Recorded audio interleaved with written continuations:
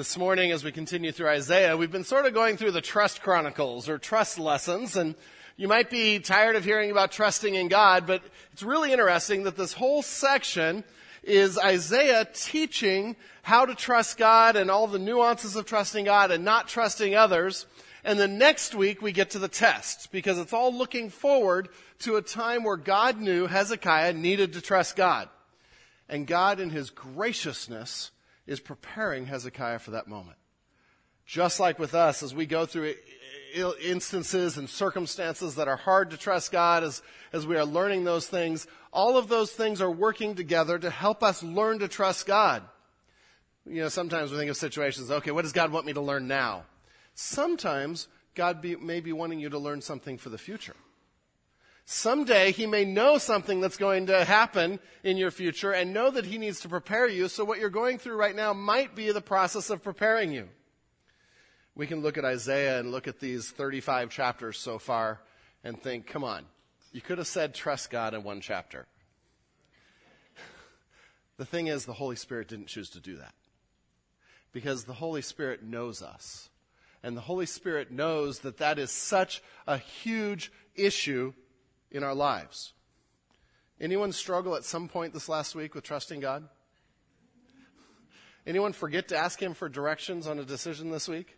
Yeah, you see my point? The breadth of this topic is astounding. And we can say, yes, it's hard to trust God, and we're thinking of one particular topic, but what has just blown me away is the breadth of it, how pervasive the idea of trusting God is to life, and how we miss it. Do I depend on God for every part of life? Am I seeking his direction? Am I trusting him that he can handle it so I'm worry-free? And we have all kinds of tests of that this week. The elections. Tuesday. You're going to be faced with a question, do you trust God? Or are you going to worry about it? Are you going to get upset about it? Now today, during our Sunday school hour, we're going to spend some time praying for our country, for elections, and I encourage everyone to stay for that. This is such a vital response. Scripture says to pray for our leaders and pray for our countries. But do we trust God? Do you trust God even if the election doesn't go the way you think it should go? Now we're meddling a little bit. Now we're upset because I didn't win, or I didn't get what I wanted, or most of us, it's not so much about winning, but I know what's best for the country, and that didn't happen, or that did happen. Think about even that statement. I know what's best for the country. And it's a challenge to, do we trust God? Now, most of you are probably just sick and tired of all the election ads and things in the mail. I mean, I look forward to seeing auto insurance commercials again. Even Geico, it'll be better. Yeah, they have some pretty good ones. But do we trust God even in situations where we don't have control? Even in situations where we have deep concerns and deep convictions? See, built into us, and part of the issue of trusting God is God going to work the way I think he should work? And that's not trusting God, but that's how we work. We've been trained this from early on, right? Think about fairy tales for a minute. What happens in fairy tales usually? There's a good guy and a bad guy, right? And for a while, the bad guy seems to be winning. Hansel and Gretel are in the oven, or whatever it is, and the bad guy seems to be winning, right? What's the end of the fairy tale? Happily ever after, the good guys win and they get theirs, but what else is at the end of most fairy tales? The bad guys get theirs too. What happened to the witch in Hansel and Gretel? Unless you have like a sterilized little kid's version, she gets put in the oven, right? She gets hers. What happens to the wolf in Little Red Riding Hood? Chopped up, right? I mean, these are not pretty pictures. And at the end, this is what we've grown up with. We cheer. Why? Because we have this sense of justice. Evil gets punished. Good wins. And so we tend to look at small situations or short-term situations in that way. And we can say good didn't win. Evil didn't get punished. Proverbs has a lot to say about that. Psalms has a lot to say about that. Job has a lot to say about that. Because in the end, the question is, do we trust that God will do the right thing? Do we trust that he is just? And that will filter how we view any situation. Turn with me to Isaiah chapter 33. Isaiah chapter 33. And we're going to look at Isaiah 33 through 35, and these chapters really serve as a conclusion to his argument. We're nearing the day where God knew Hezekiah needed to trust him, a crisis moment. And we're coming to that point, and we know all along that there's been failures in this, right? We saw even before Hezekiah, Ahaz went and made an alliance with Assyria. Didn't work out. Not so good. We saw the desire to make an alliance with Babylon. We're going to see that again in a couple weeks as we're going to do a flashback. Not so good. They are an evil, godless nation. Last week, we saw Isaiah come to Hezekiah and say, don't go to Egypt. Don't. Don't even get on the camel. Don't even start it up. Don't go there. Because it's not trusting in God. And you remember last week, the challenge was, these plans are yours, not God's. In fact, you never even asked. And boy, that steps on my toes. He never even asked God. And so we have over and over and over again a failure to trust. That's why we have 35 chapters on it. Because we do the same thing. And we struggle to trust. Because it's a battle between our natural man and God and who's going to be on the throne. And who's going to be in control. And so we come to these chapters as a conclusion. And to give you sort of big picture of the chapter, 33 is going to be the conclusion in sort of the micro sense, the current situation.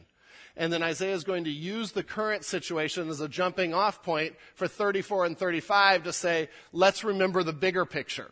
Let's remember the end. And we saw this a month or two ago, and I stood over here, and we had two ends. He's going to do the same thing again because we always need to see how is God working here, but how is God working here? And if we forget either one of those, it's difficult to trust God. So we come to 33, and this is the near term. This is the Assyrians. And in verse 1 it starts, "Ah, you destroyer, who yourself have been destroyed. You traitor, whom none has betrayed. When you have ceased to destroy, you will be destroyed. And when you have finished betraying, then they will betray you." Clear as can be, right? You all know the situation. You all know the country. No, this is why Isaiah and prophecy is sometimes hard, because we have to do the work to understand it. And so I want to give you some of the historical background. I sort of gave you this sketch of Hezekiah's failures to this point. But do you remember what Assyria was doing? Assyria had a new king and a new general, and they're reasserting their influence. And they're coming along and starting to take out countries again. Assyria was brutal. Just straight up brutal. And Sennacherib is the guy coming down, leading the army down. And at this point, some of the countries, along with Babylon, it looks like, had said, oh, there's a change of leadership in Assyria. Now's the time to stop paying them our taxes, our tribute. Because they won't do anything about it. Oh, were they wrong? Oh, were they wrong? And so Hezekiah was one of those ones that stopped paying tribute to Assyria. And so Assyria gets the army together, and they're like, this isn't going to happen. We have to squelch this rebellion as brutally and bloodily as we can. So he's coming down through the north, and he's already taken out the northern tribes, going through Philistia, and now he's coming to Judah, and he's starting to work his way through Judah, if you remember the history, city by city, destroying and killing. City by city. And it's just working it through until they're at the last guardian city of Jerusalem. There was these valleys, and you took out the guardian cities first, and then you went to Jerusalem, and they were at the last one, a city called Lachish. And they took out Lachish, and I talked about that. They built a siege ramp and took out what seemed like an impenetrable city. And Sennacherib is there. And the background to this verse, and what we have to understand, that's why he's called the destroyer. Ah, you destroyer, you have not been destroyed. No one's been able to take you out. You traitor. And we're like, okay, what does that mean? Well, we know from 2 Kings 18, and you can read that on your own sometime, we know that Hezekiah is watching this happen, and he says, okay, Assyria is doing this because we didn't pay them tribute, right? You have to understand, these were real people, real situations, real political intrigue, not just today. This is for all of history.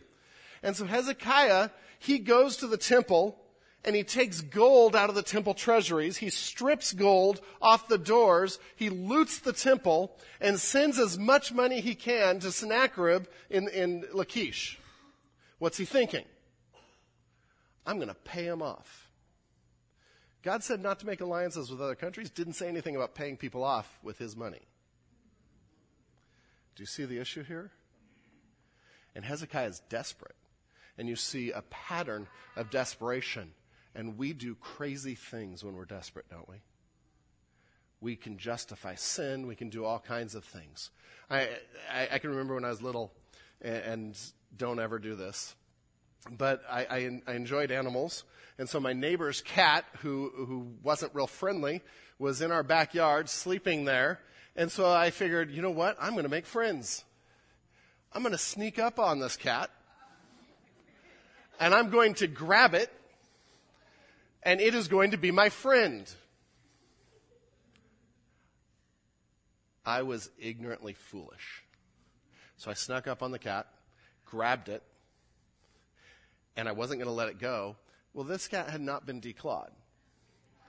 And when an animal is desperate and feels cornered, it will do the craziest things. And this cat just bloodied me from head to toe, up and down the arms, my chest, my face. Cat was going to get away.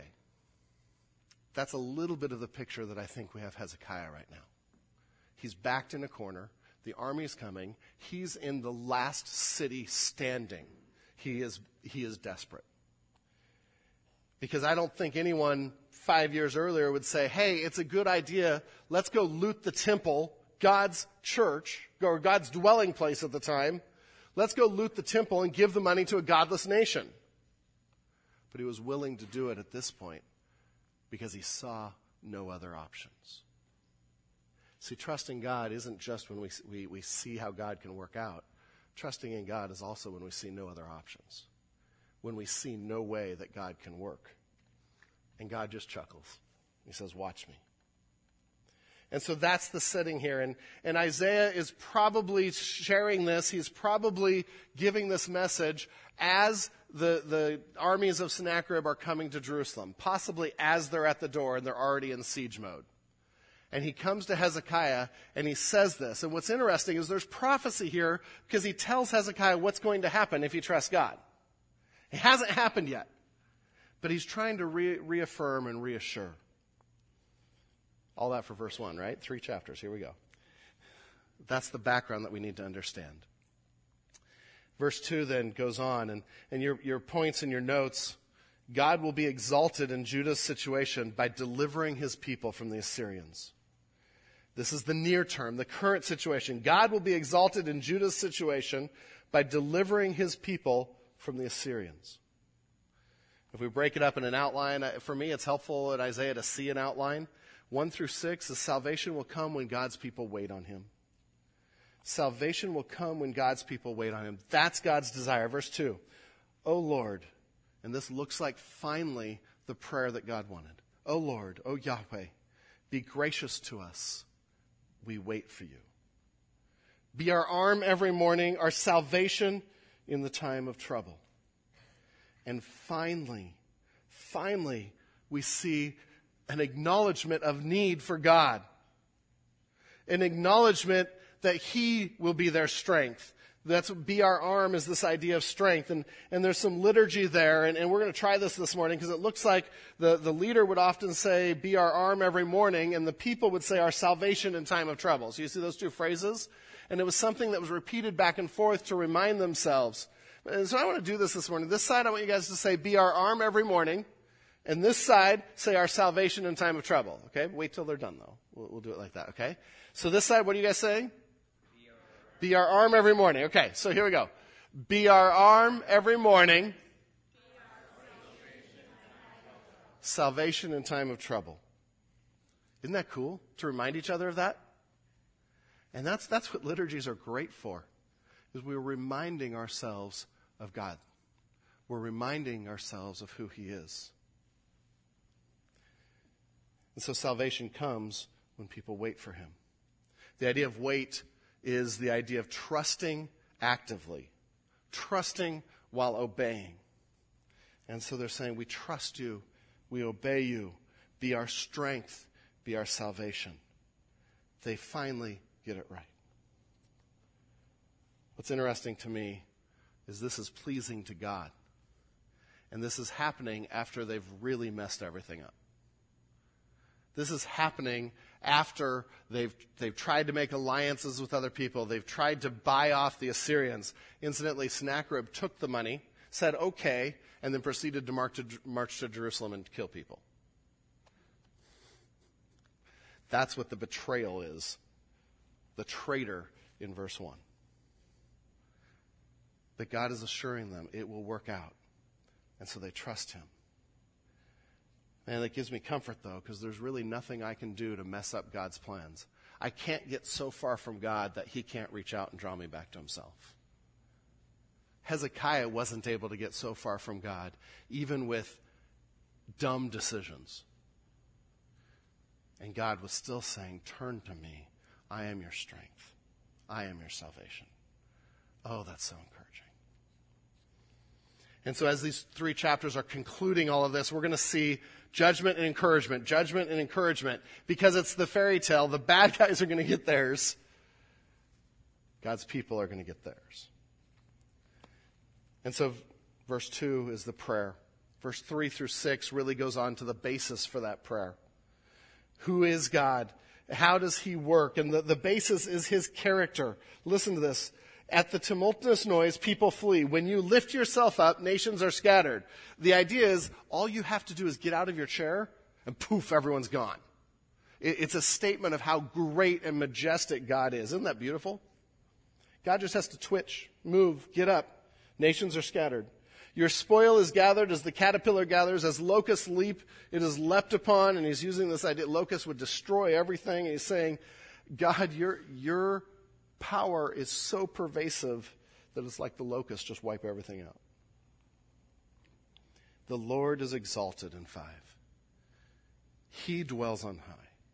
He will fill Zion with justice and righteousness. He will be the stability or the firm foundation of your times.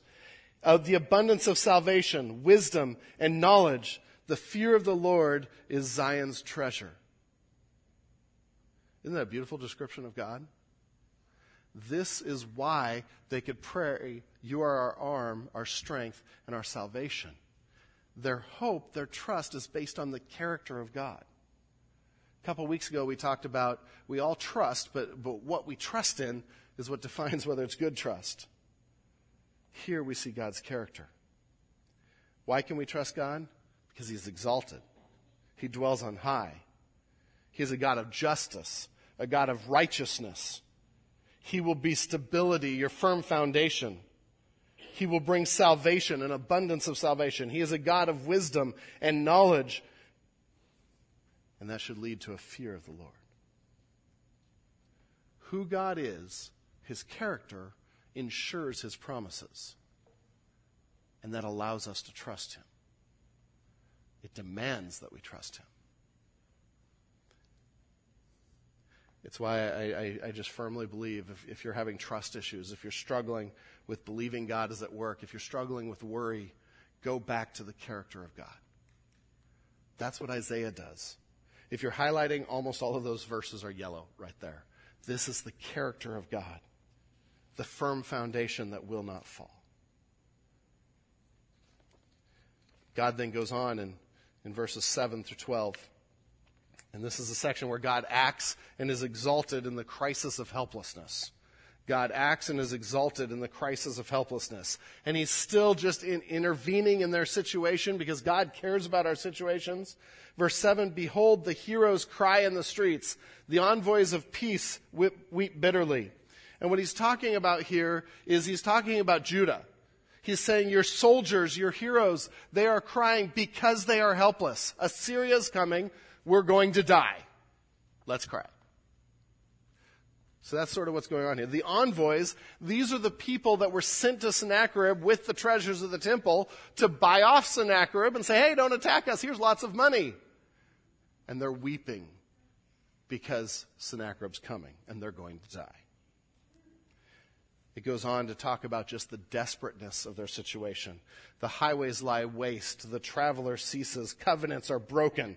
The covenant with the Assyrians. Cities are despised. There is no regard for man. The land mourns and languishes. Lebanon is confounded and withers away. Sharon is like a desert, and Bashan and Carmel shake off their leaves. Those are all places that were actually fertile places in Israel, spread out throughout the land, usually surrounded by desert. And he's using this as an illustration that the land is just completely devastated. The people are devastated. Invasion has ruined the country. Just a little side note when you're reading prophecy, especially in Isaiah, we're going to see this later. We saw it last week. Isaiah often does things in fours. And numbers meant something in prophetic and apocalyptic literature. The number 4 often meant completeness. So like when we see the 4 horsemen of the apocalypse, the 4 horsemen of Revelation, that was a complete judgment on the earth. And so 4 was often this idea. So when we see 4 cities like this, Lebanon, Sharon, Bashan, and Carmel, Isaiah is saying your whole land is devastated. They're in a helpless situation. And so we'd think there's no hope. Just curl up into a fetal position and we're done. But verse 10. And we see the word now repeated 3 times because he's saying, now, he's for emphasis, now I will arise, says Yahweh. Now I will lift myself up. Now I will be exalted. And he was waiting for finally an idea of helplessness, of stopping to try to do it ourselves, stopping to think that we didn't need God, and to just throw ourselves at his feet and say, God, we need you. We have nothing else. And God says, now I can work. Now I can be exalted. Because if we're not in a helpless state and it's solved, we love taking glory. We love taking credit. And there's probably Cubs fans taking credit for their win because we love taking credit. And God says, but when you're helpless, you can't. Now I'm exalted. I will lift myself up to act. I will arise. And he pushes that further, probably talking about Assyria in 11 and 12. Some think maybe Judah, but probably context Assyria. You conceive chaff. You give birth to stubble. Your breath is a fire that will consume you. The idea meaning you give birth and it's to nothing.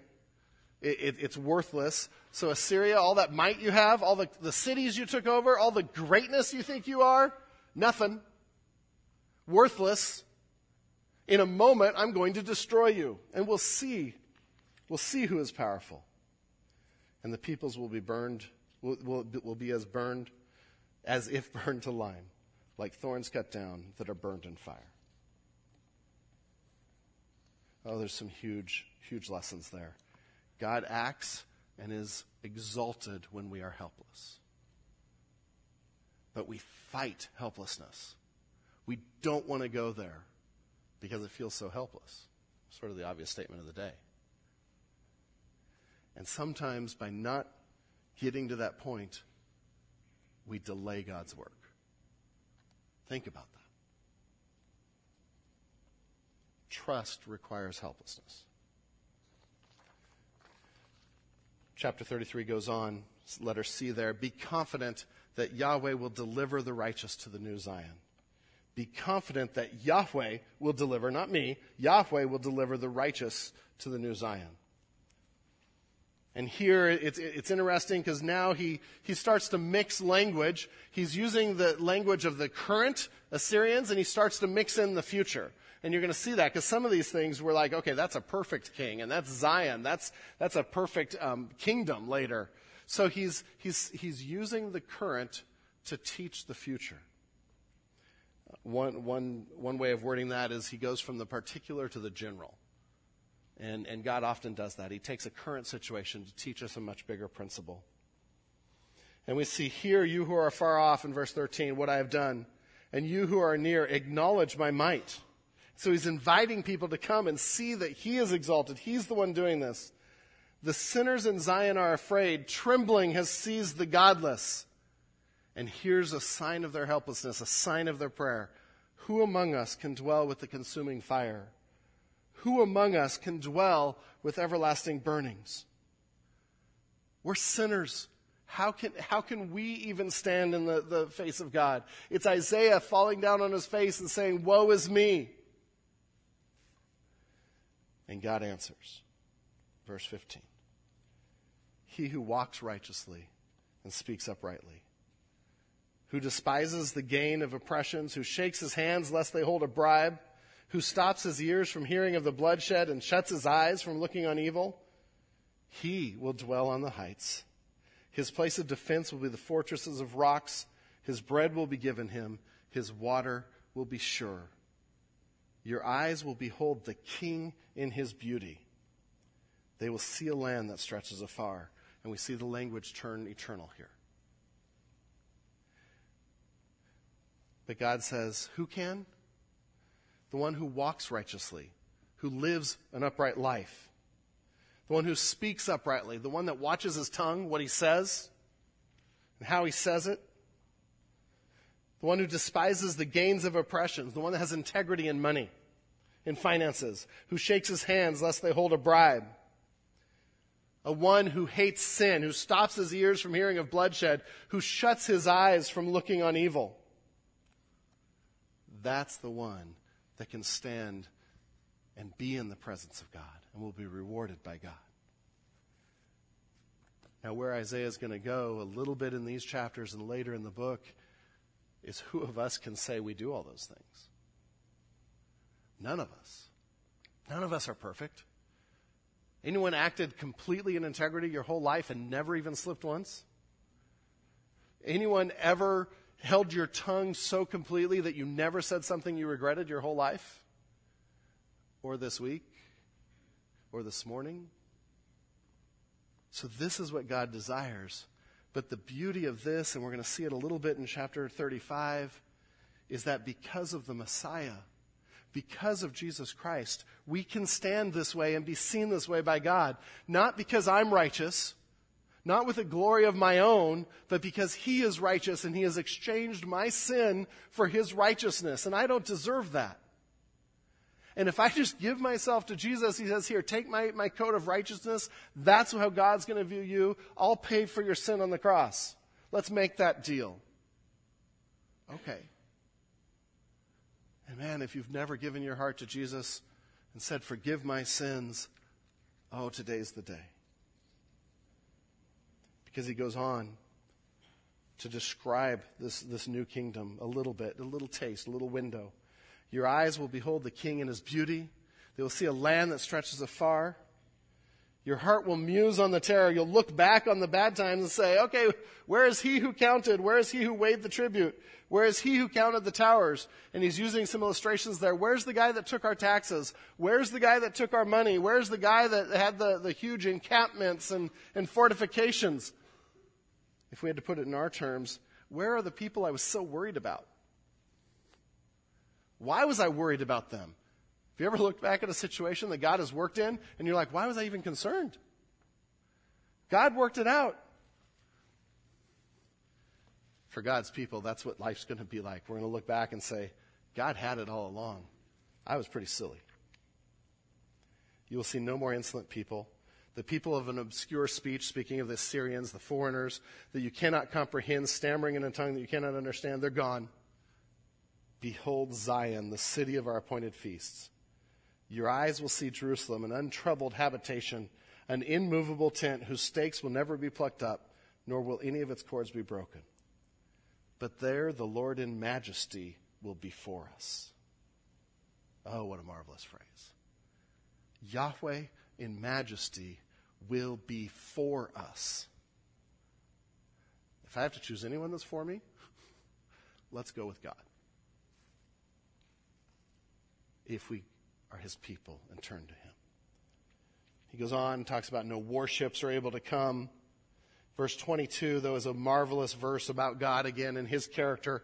All of this is based in God and his character and his work. He is the hero of this story. For the Lord is our judge. The Lord is our lawgiver. The Lord is our king. He will save us. And that had to ring true for the Israelites because they had judges that failed them. They had kings that failed them. Most of their kings failed them. They had Moses, the lawgiver, and he died. But they could look forward to a true king, one that would save them. Goes on to talk a little bit about what's going to happen to Assyria, that God will take them out. But the curse is undone. Verse 24, and no inhabitant will say, I am sick. The people who dwell there will be forgiven for their iniquity. See, the heart of chapter 33 is in the current situation, and trust God, throw yourself helplessly at his feet, and he will work. But in the end, it's that he will forgive. He doesn't work because you're good enough.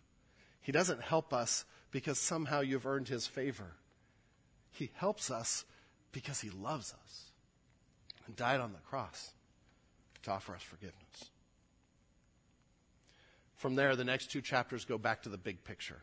So that's the local setting, and Isaiah wants Hezekiah to learn, trust God, throw yourself helplessly at his feet, watch what happens, you're going to be amazed. And it's a sign that God is going to work through all eternity. He will work now, he will work in the future. And so 34, in 35, he goes to the future. Point number 2, those that oppose God will get their due. Any cheering? Those that oppose God will get their due. Have you ever been in a movie? A lot of the popular movies, especially if you go like opening weekend, places crowded, right? And people are cheering. If you go see Star Wars, people, the opening scroll comes on and the place just goes, ah! And it erupts and you're like, quiet, I'm trying to read, which is sort of weird, but, and there's this excitement. Now, what happened, like in episode 1, what happened when Darth Maul finally got his? Because I saw that one opening night. Darth Maul finally got his. The place erupts in cheers. It was pretty gross. The place erupted in cheers. Why? Because we know that evil should get its due. We want to see God work. And we have all these little human ways of celebrating that, of seeing that. But on the grand scheme of things, this is what happens. Those that oppose God will get their due. And this is the final judgment of the godless nations. 34, draw near, O nations, to hear, and give attention, O peoples. Let the earth hear and all that fills it, the world and all that comes from it. And verses 1 through 4 here just give a summary of what God's going to do to the evil nations. And sorry if there's kids in here. It's God's word. For the Lord is enraged against all the nations and furious against all their hosts. He has devoted them to destruction. Same word that we learned about in Joshua, harem, that they are devoted to destruction. They've made their choice, and now they're going to get the consequences for it. He has given them over for slaughter. Their slain will be cast out. The stench of their corpses shall rise. The mountains shall flow with their blood. You want an action movie? Here's one. All the host of heaven shall rot away. The skies roll up like a scroll. All their hosts shall fall as leaves fall from the vine, like leaves falling from the fig tree. And he's reminding them it's not going to be pretty, but evil will be judged. Evil will get its due. There's all kinds of ideas of where this is. Probably the two major ones, it could be in the tribulation. This could be the second half of the tribulation when God is judging the earth. More than likely, though, it's the Battle of Armageddon, right at the end of the tribulation, right before the millennium, where God takes all nations that are opposed to him and boom, they get their due. And this is not because God is cruel. He has given all this time for us to turn to him and for nations to turn to him. This is because the nations have chosen to spit in God's face and to not turn to him and to not follow him. And they're getting the consequences for their actions. Verse 4, where it says, all the hosts of heaven shall rot away. It's not just the nations on earth. All of creation is going to be under God's judgment. The skies roll up like a scroll. Their host shall fall as leaves from the vine. It's this idea that he created all things. He can do away with all things like that. It's a reminder that the creator is God, not the created. I think of times, well, I've probably never wanted to say this, where to my kids I say, I brought you into this world, and I can take you out of this world. It's true of God. You and I, we really can't take our kids out of this world. All kinds of problems. God can end this world. He created it, and if it's in defiance to him, he will judge it. And this is sobering, because if you and I are in defiance of him, if we never give our hearts to him, if we never choose to follow Jesus, we're in this category. This is our chapter. This is our future. He goes on, and it looks like he's being specific, but he's actually using a country that is often used to refer to all evil nations, Edom, the country of Edom. And so in verse 5, he says, "For my sword has drunk its fill in the heavens. Behold, it descends for judgment upon Edom, upon the evil the people I have devoted to destruction. The Lord has a sword. It is sated with blood. It is gorged with fat, the blood of lambs and goats, and the fat of kidneys of rams. For the Lord has a sacrifice in Basra, a great slaughter in the land of Edom." Just a brief history of Edom. We can spend a long time on this, but Edom was just to the east and south of Judah, in the desert there. And Edom were the descendants of Esau. Remember Esau? Jacob's brother. They were related to Judah. And from day one, with Jacob and Esau, there was fighting between the two. There was enmity between the two. They never got along. And you can think, well, me and my brother never got along. This is far more than that. Because they became a perpetual enemy of Israel. Remember when Israel was coming to the promised land? They came to Edom and said, "Can we go through? We'll even pay for the water." And they said, "No. We are going to stop you." And the battle erupted. Remember I said Hezekiah decided not to pay Assyria tribute? Edom saw that, and so they sent money to Assyria. Hey, our neighbors, they're not. We still love you. It's a despicable act. In fact, they grew strong under Assyria. 115 years later, when Babylon was coming and destroying Jerusalem, it looks like Edom helped. At the least, they cheered for the fall of Jerusalem. In Psalm 137:7, we read, "Remember, Yahweh, against the Edomites, the day of Jerusalem, how they said, 'Lay it bare, down to its foundations.'" And so God uses Edom as an illustration for all nations that oppose him. And in verse 6, the idea there is that they become their own sacrifice for sin. In Romans 6:23, the wages of sin is death. Sin against an infinite God requires a penalty of corresponding value, and that's death. And that was the promise at the Garden of Eden. If you eat this, you will surely die. Speaking of spiritual death and then physical death being brought into creation. And so the payment for sin is death. And we know that Jesus Christ is our sacrifice if we turn to him and accept him. And we're going to be celebrating this in a moment. Jesus was our sacrifice. He died for us because that was the payment that had to happen. Somebody had to do it. So think about the logic here. The godless nations never turn to Christ, never accept his sacrifice. The penalty for sin is still death. That's the imagery that's in verse 6 there. You didn't take my sacrifice, so now you will be sacrificed. You will be your own sacrifice for your sin. And he goes on to describe this lasting judgment, the earth just torn apart in judgment, the godless nations completely brought under God's control. And it's a reminder that in the end, God will judge evil. Evil only looks like it wins for a time. But God will judge evil. And there's comfort in that. We see that in Revelation. The martyred saints are saying, how long, O Lord? And God says, it'll happen. There's comfort in that, as odd as that sounds. There's also a lesson there. That we don't have to be the ones that take revenge for our Edoms. for the evil in the world. You and I are not responsible for judging every act of evil. Now, government, we can talk about government roles, but I'm talking individually here. Guy cuts you off. You don't have to be the one to teach him a lesson.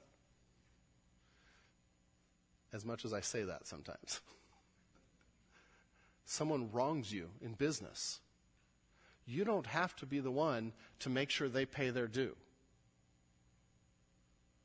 Someone says an angry word to you, offhanded in the morning. You don't have to be the one that holds the grudge all day and tears them to shreds in gossip with your circle of friends after church. God's got it. God's the one. Trusting God means leaving those things for Him. Romans 12 says, don't take revenge. Vengeance is mine, says the Lord. It's not your place. But there sure is a comfort to know that God will take care of it. Now we end with chapter 35, just 10 verses before we come to communion. But a beautiful description about the other side of things. So 34 is comfort for the righteous because God will deal with sin. It's fear for the godless. Chapter 35 is just wonder and excitement for the righteous. Point number 3, get excited about the everlasting joy God has for those He has redeemed. Get excited about the everlasting joy God has for those He has redeemed. I've talked about this before. Do you ever think about heaven? Do you ever just think about how awesome it will be? How different it will be? Get excited about it. This is God's gift to us. And we read this here. He starts with the healing of creation. The wilderness and the dry land will be glad. The desert shall rejoice and blossom like the crocus. It shall blossom abundantly and rejoice with joy and singing. And here's the 4 cities again. The glory of Lebanon shall be given to it, the majesty of Carmel and Sharon. Sorry, only 3 this time. They shall see the glory of the Lord, the majesty of our God. He's talking about that creation will be redeemed. We see that in Paul's writing in Romans chapter 8. Verse 19, he says, for creation waits with eager longing for the revealing of the sons of God. For creation was subjected to futility, not willingly, but because of Him who subjected it, in hope that creation itself would be set free from bondage to corruption and obtain the freedom of the glory of the children of God. Oh, it's going to be awesome. Next 2 verses talk about the confidence of everlasting life should encourage us and take away our worry now. And so he's saying, strengthen the weak hands. Use this as encouragement. Strengthen the weak hands. Make firm the feeble knees. Say to those who have an anxious heart, those that are worried, say to them, be strong, fear not. Behold, your God will come with vengeance. He'll take care of the bad guys. With the recompense of God, He will come and save you. See, when we think about heaven, that should encourage us. It should take away the worry. Because we know God is just. We know He loves us. We know His promises are sure. If I'm just terribly worried about life now, I'm struggling to see what life will be. I'm struggling to see how God will work. I would argue I'm questioning whether God will work.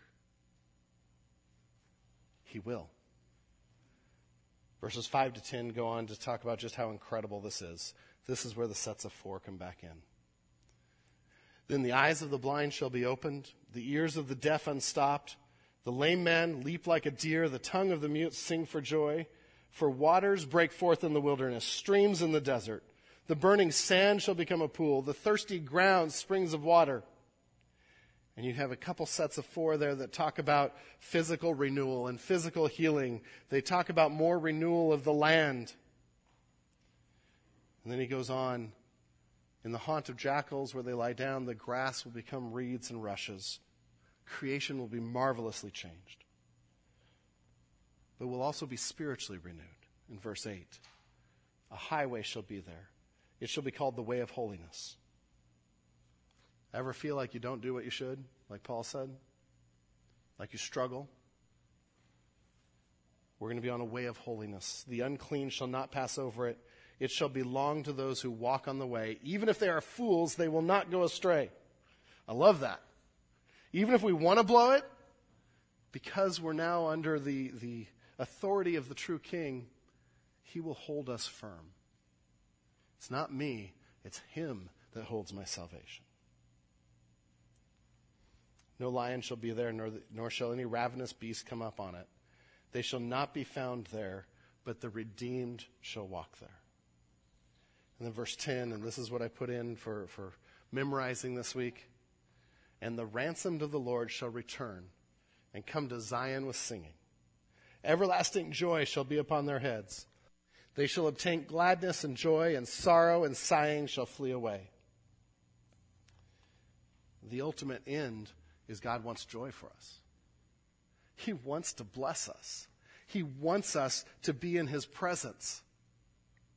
This is where his plan is going.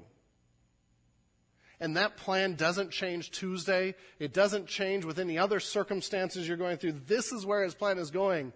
If we follow him, we are destined for joy and singing, gladness, no sorrow, sighing will be gone. Isn't that marvelous? Isn't that encouraging?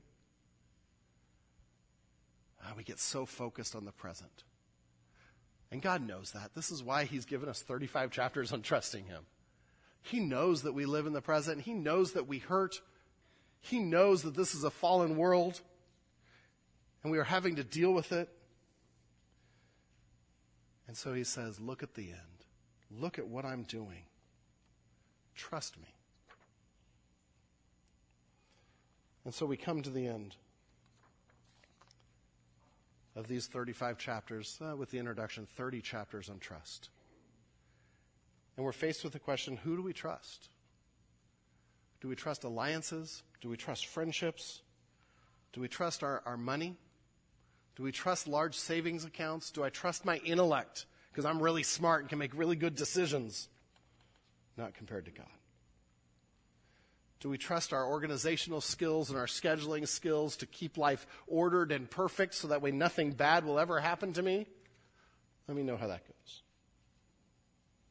Or do we trust in a God who will use a fallen world to execute his perfect and good plan and bring us into joy and eternity with him? And who will execute his perfect and just plan and bring evil under his subjection? I said earlier, God is the hero here. He is the one that judges evil. He's the one that creates a future for us. He is the one that pursues us when we're in sin and draws us to himself and saves us. Praise God. Praise God. What can we learn about God? And I've mentioned all these, so I'll just list them. God hates sin and will not let sin go unpunished. He won't. So if you're sitting here today and you're saying, I'm getting away with my sin, it's pretty fun. God hates sin and he will not let it go unpunished. God will be glorified. And finally, he wants us to have a joy with him in glorious eternity. He wants good things for his children. He wants joy. We fight him, we mess it up, we want our way, but trust that God is at work. We're going to end today with communion together. And this is a great way to end, because when we think of God's salvation, when we think of why we can trust him, this is the foundation. Because we can't save ourselves, we can't answer the problems of this world on our own, we have to trust that God is at work. And at that moment of time when he sent his son Jesus, incarnated in the flesh, to die on the cross for our sins, God intervened and said, this is the moment in time where I'm proving that evil will be judged and conquered, and I'm proving that I will give you eternal life. This is the moment that all of history hinges on. And so today we eat the cracker and we eat the juice, and there's nothing magical about those. But they represent God's intervention in human history. They represent that we can trust him with our lives, because the cracker represents his body that became the sacrifice for our sins, willingly given up to death on the cross when he could have stopped it like that. The juice represents his blood that was spilled instead of mine. Oh, that gives me chills. And when we drink it, it's remembering this was his blood, not mine. And the godless nations are going to have to spill their own blood. And so by taking it, it's an act of trust together. An act of saying, I give you my life. I want to end by, or I want to go into this portion by reading Psalm 24. It's very similar to a passage we read. Who shall ascend the hill of the Lord? Who shall stand in his holy place? He who has clean hands and a pure heart, who does not lift up his soul to what is false, and who does not swear deceitfully. He will receive blessing from the Lord and righteousness from the God of salvation. This is why we can have clean hands and pure hearts. It's the only way. So let's praise him and remember his sacrifice. Thank you, God, for a gift we could never repay, for a future we could never even hope to dream of, that is secure in you. We look forward to it. We live in light of it. We trust you because of it. In Jesus' name, amen.